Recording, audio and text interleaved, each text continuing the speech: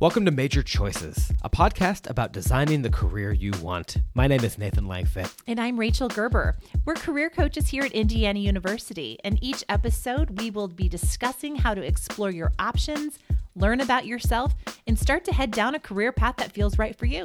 Welcome to Major Choices, Episode 4. In today's episode, we're going to continue the conversation that we started at the beginning of this season, digging deep into learning about yourself. We believe that understanding who you are is the key to unlocking your potential into what you do with your major and your career. Today, it's all you ever wanted to know about your personality. We hope that you'll stick around.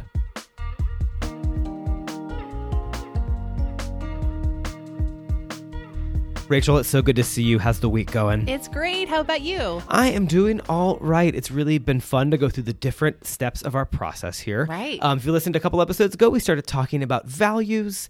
We talked then about interests. And today we are going to talk about personality. It's been so much fun. Talking with our various guests that we've had here, exploring their own major to career path. And I am really excited to talk about how we're wired or our personality today. But you know what? As career coaches, we care about you, our listener. And, we really think that we're starting here where we are these last few episodes because that is the only place that we really believe that you can start is exploring who you are, right? First and foremost. Once you have a deeper understanding about your strengths, your motivation, what really matters to you, what sets you on fire, how you're uniquely wired, which we're explaining about today, it's only then that we can then authentically start to venture into finding solid major and career path ahead. Yeah, it's so important that we figured this out because on average we spend 90,000 hours in our jobs. That's a time. A lot of time. And so we want to make sure it's a good fit, not only because we want to be successful in the work we do, but also so we can care for ourselves. And I think so more so than anything in personality, this really matters. In career development, we start talking about who you are rather than not who you think you should be or who other people or other, like our family might want us to be. We cannot stress that enough. And so far, we've talked about values, what brings us deep satisfaction in the jobs we do. Mm-hmm. We talked about our interests, the indicator of how much we will actually like what we do.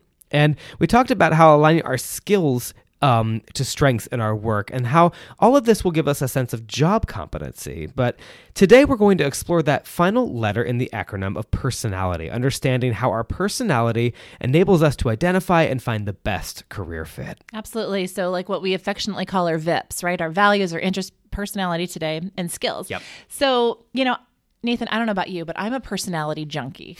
I always take those free little personality quizzes that seem to pop up on social media and things like Frozen 2 character are you? Absolutely. Color, what spirit animal, all those things. They're just so much fun. And I think we're going to be jumping into a particular personality type assessment called the Myers-Briggs today. I'm just going to give a very brief overview. And I do want to say a disclaimer here right now that both you nor myself, we're not experts in this field. We know a little bit about it. I'm a certified practitioner to be able to give the assessment. Mm-hmm. But I am not the end all be all of Myers-Briggs. Okay. But I think it is helpful just to sort of give a little bit of a taste in terms of understanding how we are each uniquely wired and how that impacts then a good career fit for us of how our personality can best express itself. Mm-hmm. And so oftentimes I think as career coaches in the Career Development Center, as one who are certified in administering the Myers-Briggs, we've chosen that is because it is one of the top personality assessments in the world. It's been administered now for over 60 years to over 2 million people. That's a lot of time. And it's a tool that was created by Isabel Briggs Myers and Catherine Briggs based on Carl Jung's theory of psychological types. So don't worry, like I said, this is not going to be a deep dive. You don't have to just go to sleep right now. But in this episode, like I said before, I do want to briefly touch on what the Myers-Briggs type indicator is, or MBTI for short, and what it reveals about understanding ourselves and finding career success. So just to give a brief overview, the MBTI has 4 different letters, and it measures our personal preferences in 4 different ways. The first one is how do we gain energy? How do we prefer to gain energy? The second one is how do we prefer to take in information? The third way is how do we prefer to make decisions? And the fourth way is how do we prefer to interact with the outside world? And why does this knowledge help us with the quest of finding a good major or a career, you might be wondering? We each have a preferred way, like I said, of expressing ourselves, which I'll talk about in a second. And we find more satisfaction as we're able to be in jobs or careers that allow us to express our dominant preferences, right? And this actually goes just more for our job or career. This is actually just like the whole of life, things that we're interested in, right? Yeah. We want, our body is like, it wants to do like the easy thing, right? Yeah. And so we're going to enjoy when we're able to utilize more of our top preferences. Is this making sense? No, it does. And I think, it's one of these things where there's not a good or a bad personality. No. There's a congruent personality. And seeking that level of congruence is so important. This idea that being in an environment that is going to fully take advantage of the strengths of one personality is going to help them to be more effective, reduce burnout, help them to feel better in their day-to-day work. But again, none of this is a hard indictment. I've had students before walk into my office and say, I got these letters, therefore I can't have this job. And that's not the case, because really it's all about seeing your strengths within your personality and how they can influence how you work within whatever career you might have. Sure, absolutely. And I think so I'm just going to jump in here and give a little bit of an overview of each of these dichotomies here about these letters that we often hear. If you do come into and see your career coach, at least at the Career Development Center, we're able to offer you the actual assessment, not just like a quick thing that you would find free on, social media. Not a BuzzFeed quiz. Not a BuzzFeed quiz. Yeah. So we're able to really go deep dive. But right now we're just going to give sort of a 10,000 foot view about this. So within the Myers-Briggs, the first letter to consider, and actually listeners, if you have like a piece of paper or a pen, like get it out and make a note. Yeah. So the first question is about how do you prefer to gain energy? So this is either the dichotomy of either an extrovert or an introvert. And we often hear those words, right? And we often think of, extroverts are the real larger than life personality, super gregarious, like social. And the introverts are like the shy and the quiet and sort of reserved. Maybe, but maybe not. The real question that we're asking in this introvert versus extrovert is, how do you prefer to gain energy? So think about it. End of the week. It's been a long week. You've had a lot of classes. You had a lot of homework, a lot of tests, whatever. You need a break. Okay? What is the way that you are going to you prefer to recharge your energy? Friday night. Is it I'm going out with friends? I'm getting my friends, my gal pal together, and we're going to go out. We're going to go, go out to eat together and come home and do whatever, right? Yeah. Or is it, what? I need to put my pajamas on and I need to crawl in my bed with my laptop and watch Netflix for the next 3 hours. Okay, so that's you? That's me 110%. Okay. And I'm all about, hey, gals, let's get together. Let's go out. Let's have fun, right? So I would have a preference towards extroversion. You would have a preference towards introversion. Yeah. Absolutely. So write down that letter, E or I. Okay, that's your first letter. The second letter combo would be either S or N, sensing versus intuition. And so sensors are people who notice the small details of life. They're very detailed. They're very in the here and the now, right? They're very practical. They're sensible. Whereas in intuitives, they're people that love the connections. They love future thinking, brainstorming, big picture, right?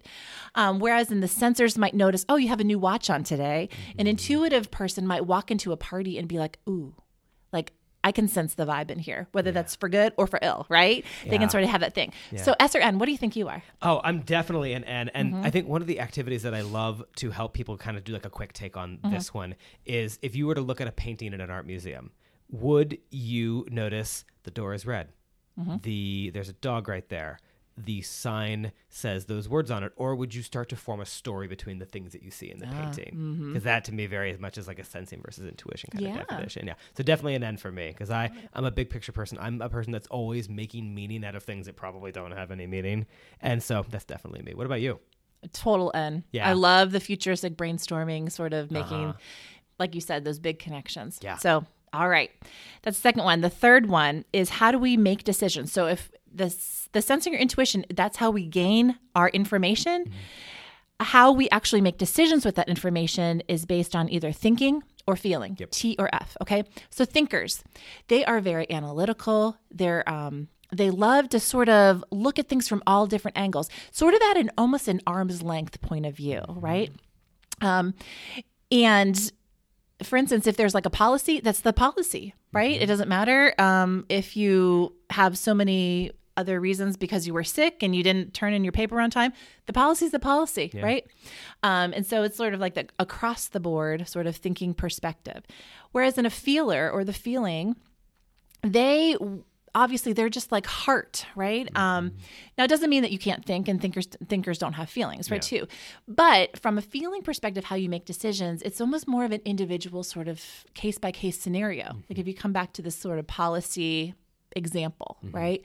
Well, there are extenuating circumstances sometimes. Sometimes you do have to flex a little bit, right? Like you kind of insert yourself within that decision that you need to make, right? Does that make sense? Yeah. So are you more of a T or more of an F? Definitely more of an F. Oh, yeah. Oh, yeah. I am a person that has the unfortunate capability to completely overlook all data if my gut is telling me something, which can be dangerous sometimes. Sometimes I wish I was a little bit more of a T.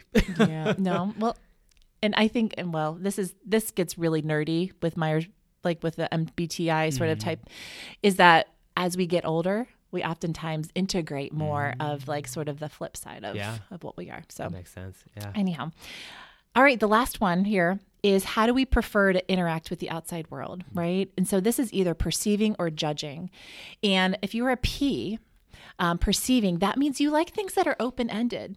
You like spontaneity, right? You sort of you're very flexible, go with the flow, right? I even kind of think of it like in terms of like relationships too. You're okay with this being like ambiguous, like on, off, whatever, Whereas then J with judging, it doesn't mean you're judgmental. Let's clarify that. But people who have a preference towards judging means that they are, they enjoy structure. They enjoy, or they prefer order.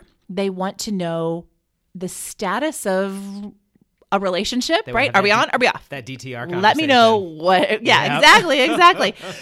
In terms of making decisions. And this is why a lot of students who find themselves as a J come in extraordinarily stressed when they come into my office to talk about making a major, because there's not a decision that's made. Yeah. They want that decision to be made. They actually find a relief after decisions are made, right? Whereas if you're more in the perceiving end, it's actually stressful to make a decision, right? So it's like there's still stress there, but the stress is there for different reasons. Does that make sense? Yeah. Are you a J or Total a P? J. Total J. Because I'm the person that if I have reminded myself earlier in the day that I need to buy a loaf of bread, I cannot stop thinking about it until I buy the loaf of bread. I will be sitting there and I will accidentally call the student bread because it's right there in the forefront. Right there. Yeah. But because that is, for me, it is all about decision making, being decisive, and really, and for me, kind of in that same way, when I was in periods of life where career and decision was a thing, I really did feel that tension and anxiety because it was like, I got to figure this out. And balancing that with kind of a bigger worldview that this is very nonlinear is important. But it absolutely, that is a part of my personality, that it is, I like to have that certainty in how I engage with other things. Absolutely. And I find myself in the J camp as well. Yeah. I definitely like to have an order. Even though, I can definitely be spontaneous too, is my preference to have a plan and to sort of know how things are going to roll out. Yeah. And so the combination of your letters, right? Yeah. Like, so I would be ENFJ, you would be INFJ. That's why we work so well together. Absolutely. I think it's really interesting in terms of this personality conversation in terms of what career or major might fits well for you. But I do want to have a little bit of like a caution here. This says, we're more than the sum of our parts. Oh, yeah. Right? Absolutely. So this is just, again, digging into our own self-knowledge. And so now we're going to sort of transition a little bit to talk about the so what. So like, how do we actually apply, now that we know what our personality type, according to Myers-Briggs, would be? How does this actually mean, or how can this help us with choosing a career fit? Okay, that might be good. And I'm going to throw in another psychologist here named David Keirsey. And what he did was he combined like these ancient observers of humanity as far back as like 450 BCE with Hippocrates that observed similar natures in persons, right? And he combined that with Myers-Briggs. And he calls this like temperaments, right? We each have there's 4 different temperaments according to personality where people, sort of have similar sort of overall personality types. And so Keirsey, what he did is he took Myers-Briggs and he named them.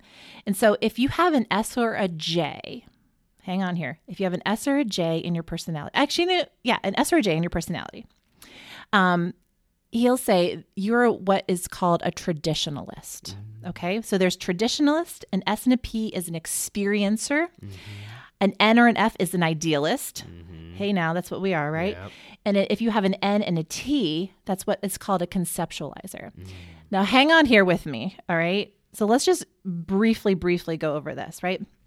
Because people with the same temperament and a great deal of have a great deal of commonality, right, and share core values. But again, this is not to put anybody in a box by any means. All personalities can go into all different career fields. Yeah. Absolutely. It's all a matter of energy. How much energy are we going to be giving, right, to this? So anyhow, as we jump in here to talk about personality and temperaments, I do want to just have a nod that I'm pulling a lot of this from one of my favorite books about this called Do What You Are by Paul Teager and Barbara Barron. And jumping in here, if you find that you are an SJ or a traditionalist, right? Traditionalists have a motto which might be early to bed, early to rise, right? These people value law and order and security and prosperity. They love structure and order their world, and they're driven to make decisions, right? They have a strong motivation to serve society's needs. So this is a traditionalist in the term. So like I said, they're practical, they're organized, they're systematic, they pay attention to the regulations and the rules and the contracts and the rituals, all that kind of stuff, right? Yeah. And they make good managers. This is where I'm going with all this. I'm going to be hooking personality types into career fields. Yeah. Okay. So traditionalists might be one that likes a high level of responsibility in their job, usually within a stable company. Like putting a traditionalist that like to know the plan and what's going to happen is not going to be a good startup fit. Yeah. Absolutely. Right. Yes. So if you find that you're in a traditionalist and you're thinking about going into joining your best friend's startup business, you might want to think again. Every personality can go into any different field. Yep. But it's probably going to cause more stress at the end of the day. How much energy do you want to utilize? Yeah. Absolutely. So anyhow, and let's just use the fact of law enforcement, okay? 50% of law enforcement people are actually traditionalists, right? And think about it. Structure, order, right? Rules, regulations. They thrive in that environment, right? So understanding our personality types and our temperaments can be critical, and it can be one of those extra pieces. If you're completely lost and you have no idea what you want to do, here's maybe a little bit of a glimmer of some career fields, right? As far as fits, that might be good. Okay, that's traditionalists. Next one, experiencers. These are the S and the Ps. So looking at your type, if you have an S and a P, these are called experiencers. And a motto for experiencers might be eat, drink, be merry, total, like go on they're the most adventurous of the types. They live for action and just like the present moment, right? They're all about like experiencing the fullness of life. They're in their work. They want to be able to accomplish things like now. They want to see like the work that they're doing and the results immediately. Exactly. And, they're really, really good at pivoting from like one challenge to the next, right? And they can really see what's happening. They're great problem solvers. Like I said, they've got a lot of flexibility, courage, and resourcefulness. And a good job for them would be situations where they're able to sort of be their own boss. Like they like that autonomy to be able to sort of flex and that variety and that action. Yeah.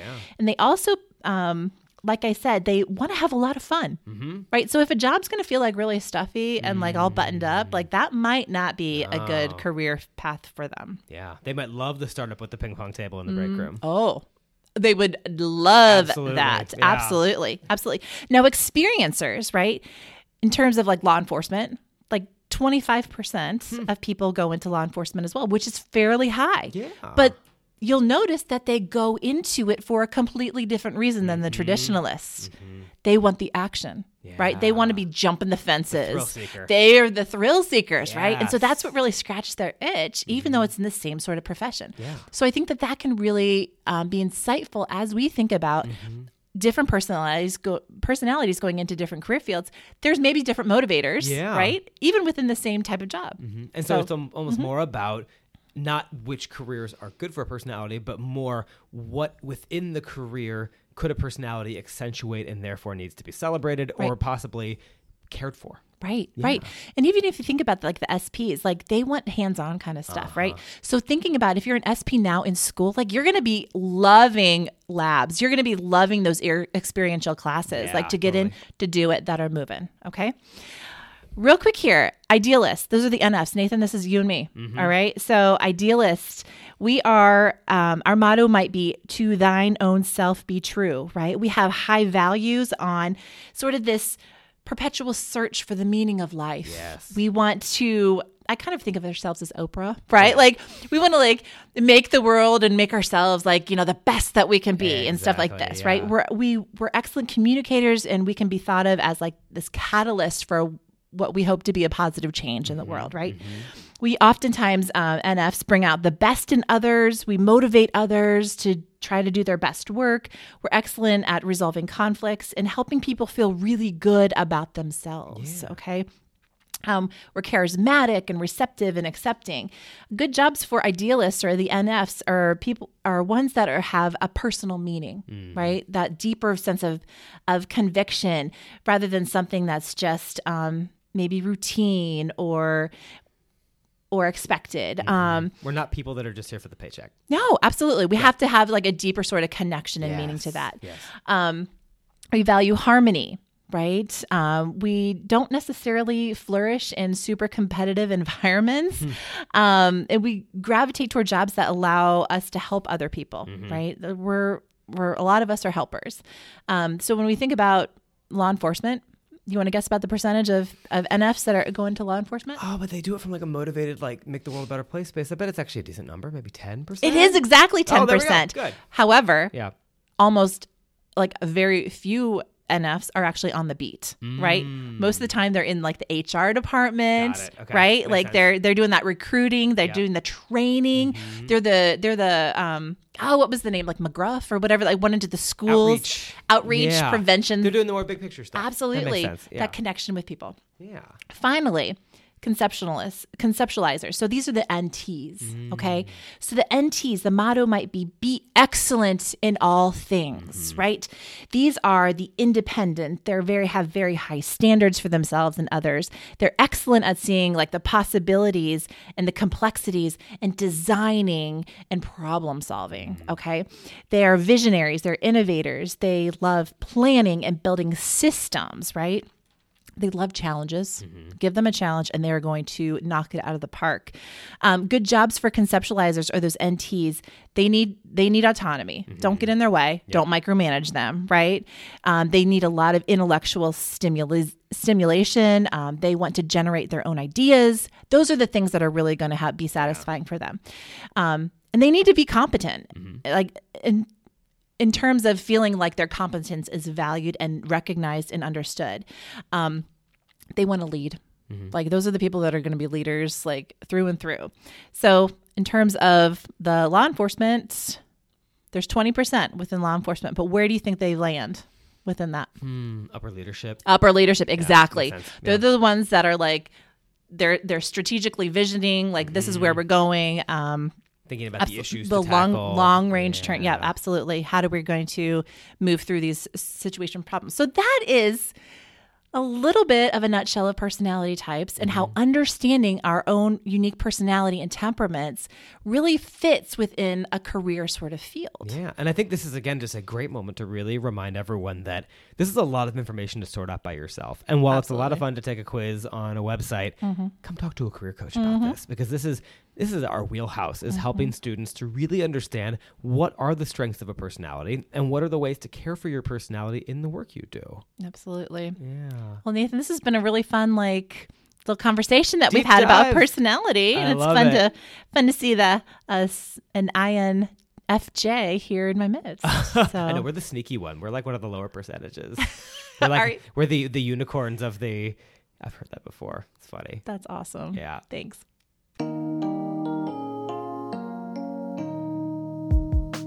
Want to gain some skills and make some cash? Join over 10,000 students that found work through Indiana University's student employment website.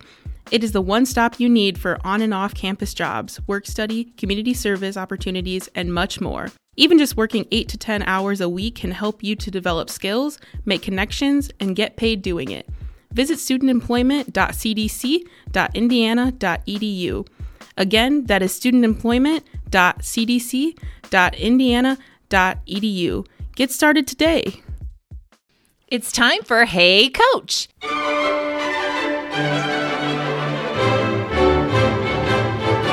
Each episode, we take one of your burning questions and answer it on the podcast. Today's question comes from Sydney, a first year from Northern Virginia. Hey, Rachel and Nathan. I keep getting emails about going to career fairs on campus. What is a career fair? And do I need to go even if I'm not ready to graduate and get a real job?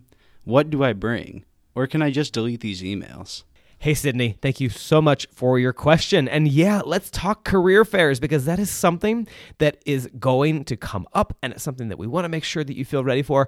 And I think more than anything, I know that, Rachel, I really want to take a moment to help our students know that it's okay that you're feeling some nerves. It's Absolutely. okay that it's a little bit overwhelming. And I think that the more that you can kind of demystify this beast that is a career fair, the less overwhelming it's going to be. Absolutely. I like to tell my students to make sure you go to the career fair. Oftentimes in the spring and in the fall are good career fair sort of times where lots of the different schools are sort of hosting these things. And you want to take advantage of it, because you do not want your first career fair experience to be when you're looking for a job, right? So go. Yeah. I think often students will say things to me, they'll go to one and then they come back and they say, well, I didn't really do anything. And it's like, honestly, even if you just go to a career fair and just get your feet wet in it, just kind of get used to the environment, you're doing yourself a lot of good, because then maybe later on in your college career, or honestly, even if you ever attend a career fair after college, you have more comfort with this whole idea of walking up to somebody and really kind of, selling yourself. There's a career coach here often that says, like, we're all salespeople, because the first thing that every one of us has to sell is ourselves. And I think that can be a helpful mindset when talking about a career fair, because you're often going to get maybe 90 seconds, maybe 2 minutes if you're lucky, to connect with an employer and also collect information from them, but then give them some information about you. One of the great exercises about this is the elevator pitch. Rachel, you want to talk about that a little bit? Well, there's something about the elevator pitch, which is about maybe 30 seconds. You want to be brief. You want to be concise. You want to tell the pertinent information. Don't start off by saying, well, I'm from southeastern Pennsylvania and I have a cat named Larry. Do you know what I mean? Yeah. So do you want to maybe, Nathan, give a few of the top points about elevator pitches? Sure. In an elevator pitch, I think it's important to immediately know the employer you're talking to and what they might be looking for, and then reference specific examples of the skills that you might have developed from something. And that even could be your part-time job at the IMU, or that could be, it doesn't have to be an internship related experience to really connect it back together. But I think it's about talking about the skills that you're hoping to develop, the skills that you already possess, and then also just really showing them your enthusiasm and bonus points for your knowledge of the employer you're talking to. Absolutely. And I think too, if you can at the end right there, sort of maybe throw in something that's maybe a little bit memorable, like maybe there's something that you really enjoy, or that there's a particular skill that you are good at, that can be sort of a helpful thing too. Yeah. And I also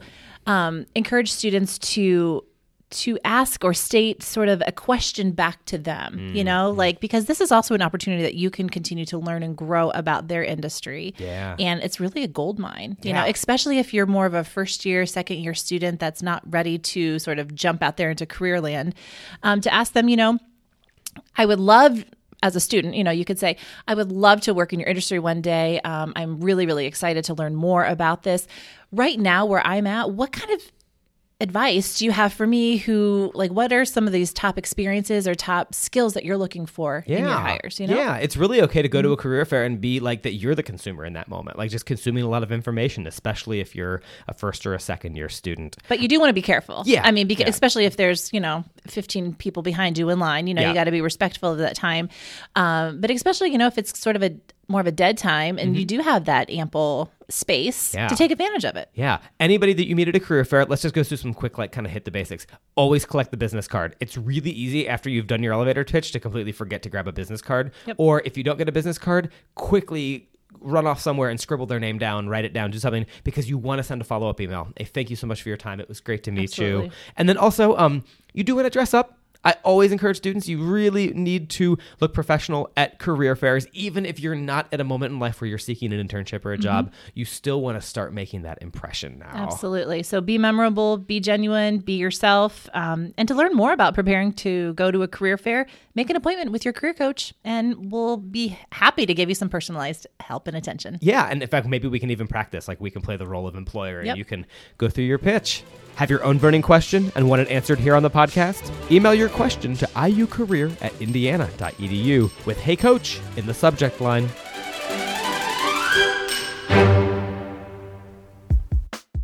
College is expensive.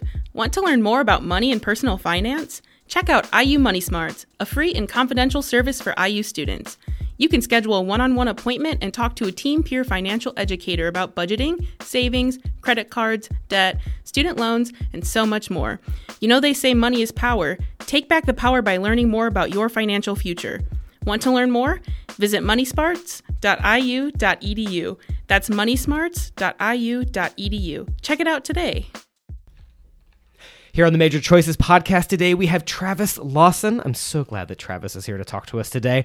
Travis is the coordinator of the Collegiate Recovery Community at Indiana University. Travis, welcome to Major Choices. Thank you so much for having me. I'm so excited to be here. Great. Yeah. So to get us started today, just tell all of our listeners about yourself. Like, what are the career pathway steps that got you to your role here at IU? Sure. Well, my career pathway has been long and winding, much like most people's. So to give you a little background, I'm from Indiana. I grew up in rural Indiana and was a first-generation college student. I came to IU in the late 90s and started my undergrad degree.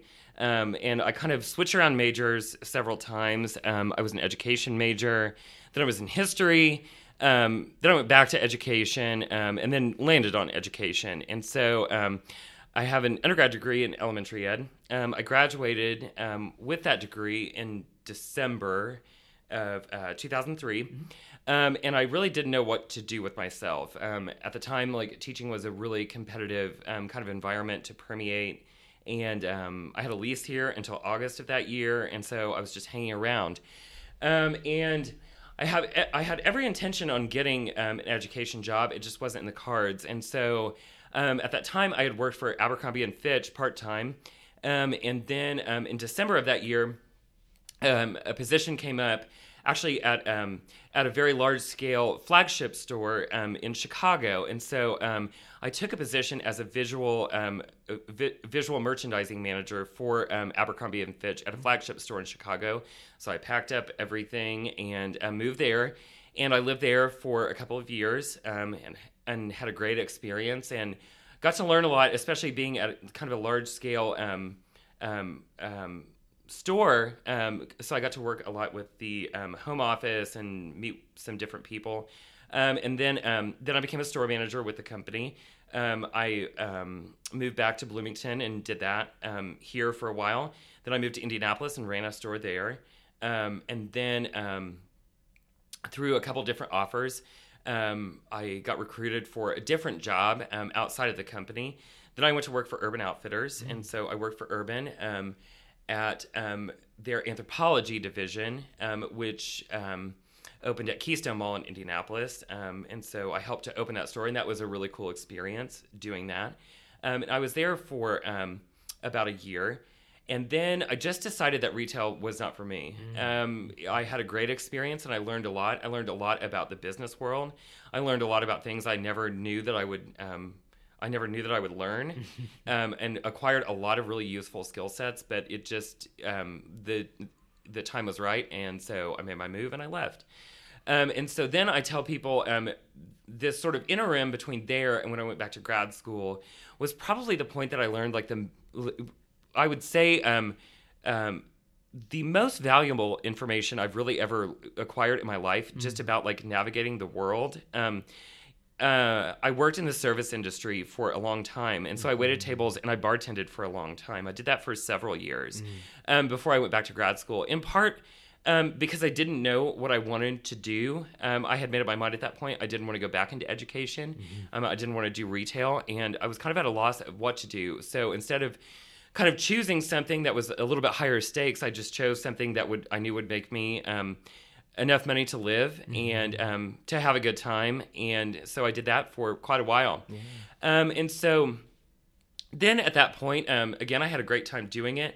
I knew it was time to kind of make my next move. And so I had actually seen one of my high school guidance counselors, who I still talk to now, who's now retired. And I said, I'm not sure what I'm going to do with my life. I don't know where I'm going to go. And she suggested that I look into counseling. She's like, I think it'd be really great at doing this. You kind of have a knack for this. And so I moved back here to Bloomington, and then I started the counseling psych program through the School of Education also in 2010, and then finished that degree in 2013. And so kind of in the work I did, either through experiences through my education, kind of like formalized educational experiences in my master's program.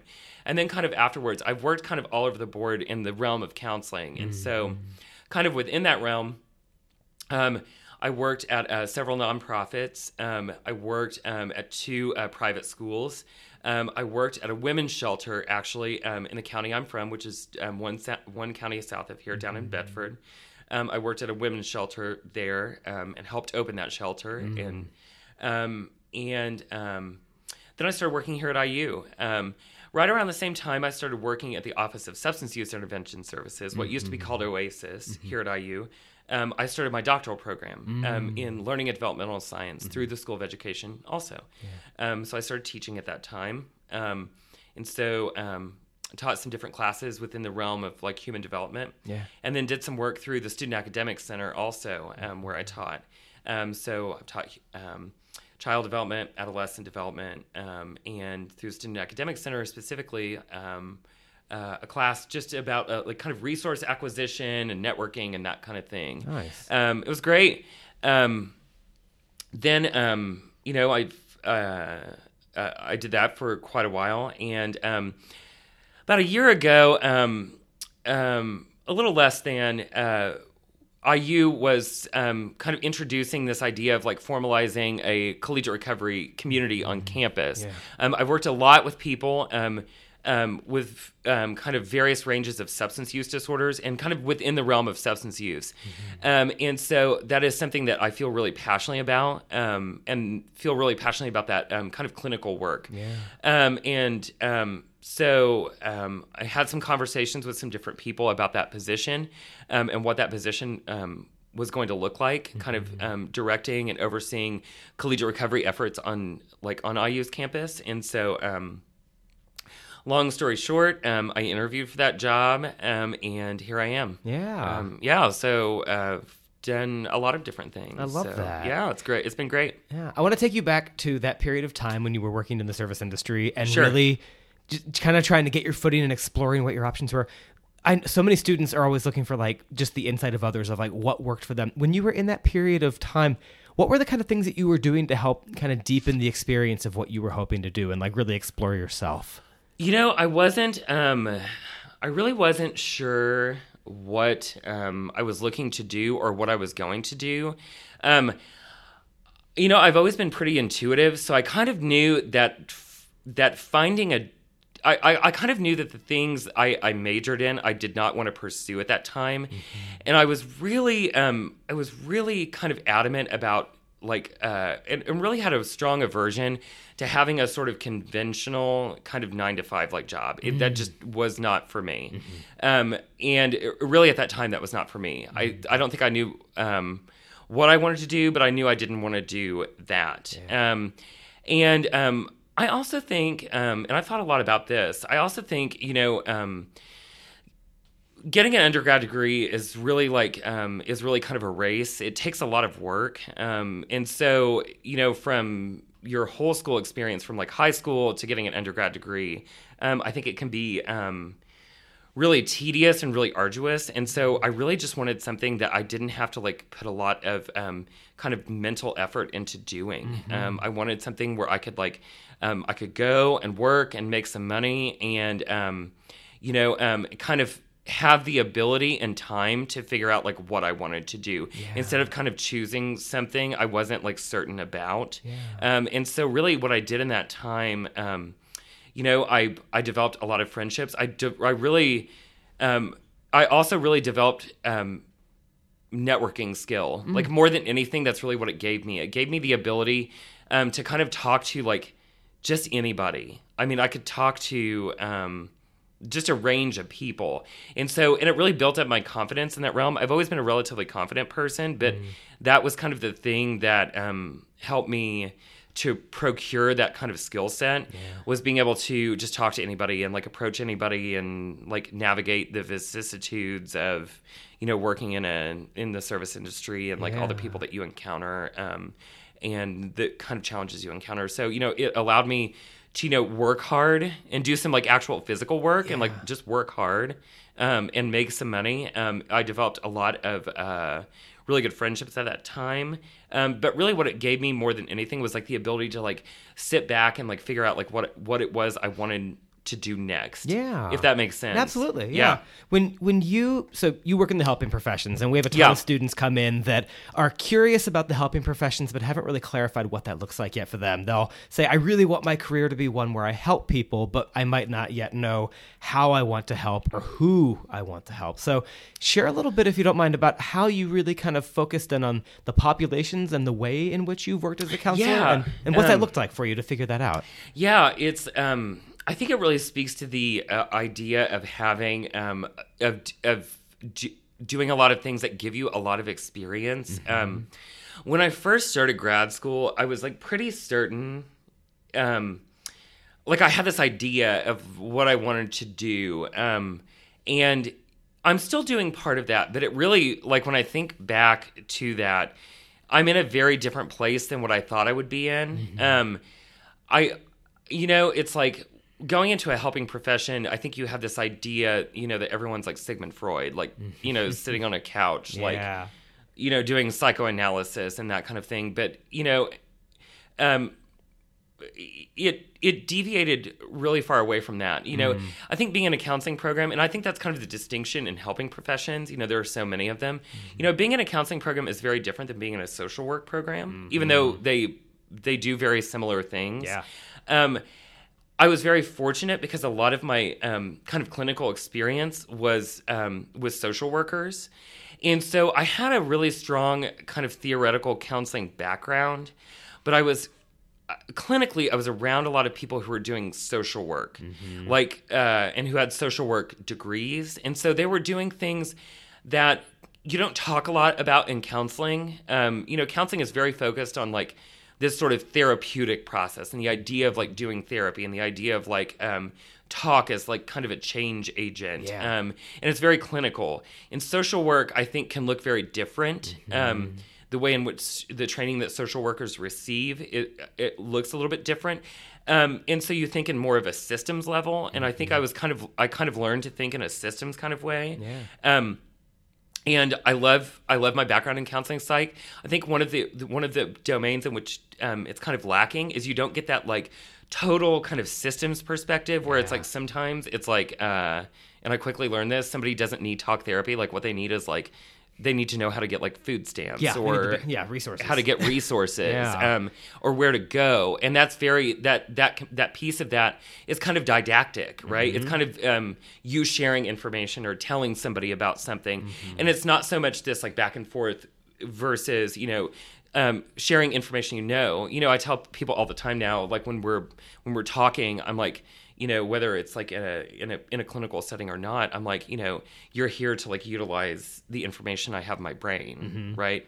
And you don't always get that if I just sit here and nod all the time, right? That requires us like having a conversation. Yeah. And so I think, it's like where I am now looks very different than where I thought I would be. Yeah. Sounds like you kept a flexibility going throughout it all to just be curious about it. I tried, and I was really fortunate when the primary place where I worked.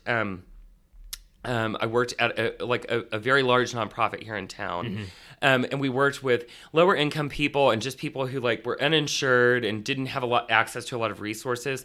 When I was doing my internship there, I also they approached me about doing a really part-time job there. And so I would field all the phone calls that would come in to access resources, and we had a huge staff. So I was the person who would kind of collect the information from people calling in, and I would distribute the cases. In part, I was really lucky because then like when cases came in, I could kind of pick my caseload. Yeah. And so one of the things I did was I intentionally chose people from like just a really large sweep of the population, kind of all over the board. And so I tried a lot of different things. I did some couples counseling, I did family work. I mean, I just did a lot of things that I didn't really have that much training in, but I knew it was important for me to do to figure out whether or not I liked doing them. I worked in schools. I did outreach work. I mean, I did a lot of different things. In large part because I knew that was the only way to figure out like what it was I was actually going to enjoy doing and what I was not going to enjoy doing.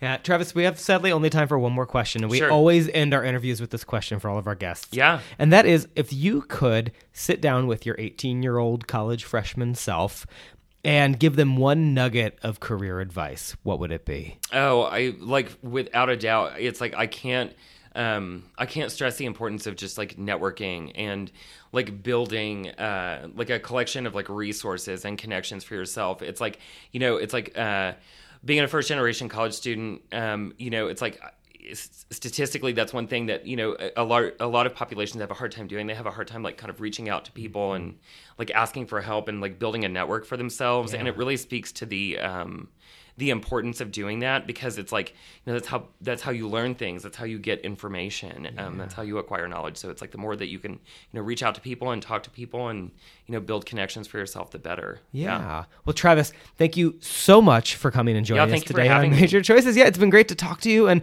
so many of our students that want to work directly with people in this kind of helping way. I feel like they would really benefit from hearing your insight. It's been great. Thank you for having me. Thank you. Yeah. Travis Lawson is the coordinator for the collegiate recovery community at Indiana University. Friends, thanks so much for joining us again today on Major Choices, a podcast all about designing the career you want. Special thanks today for our guest, Travis Lawson, as well as to our student creatives, graphic designer Brianna Weiss for the Major Choices logo, and Dylan Slagle for the original music soundtrack. If you like what you heard, subscribe to Major Choices, rate and review us. It really, really, really helps us to have others find us out there in podcast land. As always, we hope that this conversation sparked something within you to reflect on as you design your career path ahead. These decisions can often weigh so heavy, but remember that you are not alone. As students at Indiana University, you each have a career coach that is available to guide you for free with in-person career counseling. We encourage all University Division students to visit the Career Development Center, located in 2 convenient locations, Center Campus at the Wells Library and in the Northwest neighborhood in the Academic Support Center in the Briscoe Quadrangle. Our one-on-one guidance will make the difference when it comes to career planning and help to pick a major and a career path that you will love. You can contact the Career Development Center at iucareer@indiana.edu. Join us next time as we talk about decision fatigue and also how to care for ourselves so that we can be resilient when making these major choices of life. So finally, in the words of Oscar Wilde, be yourself because everyone else is taken. Until next time, friends, be well.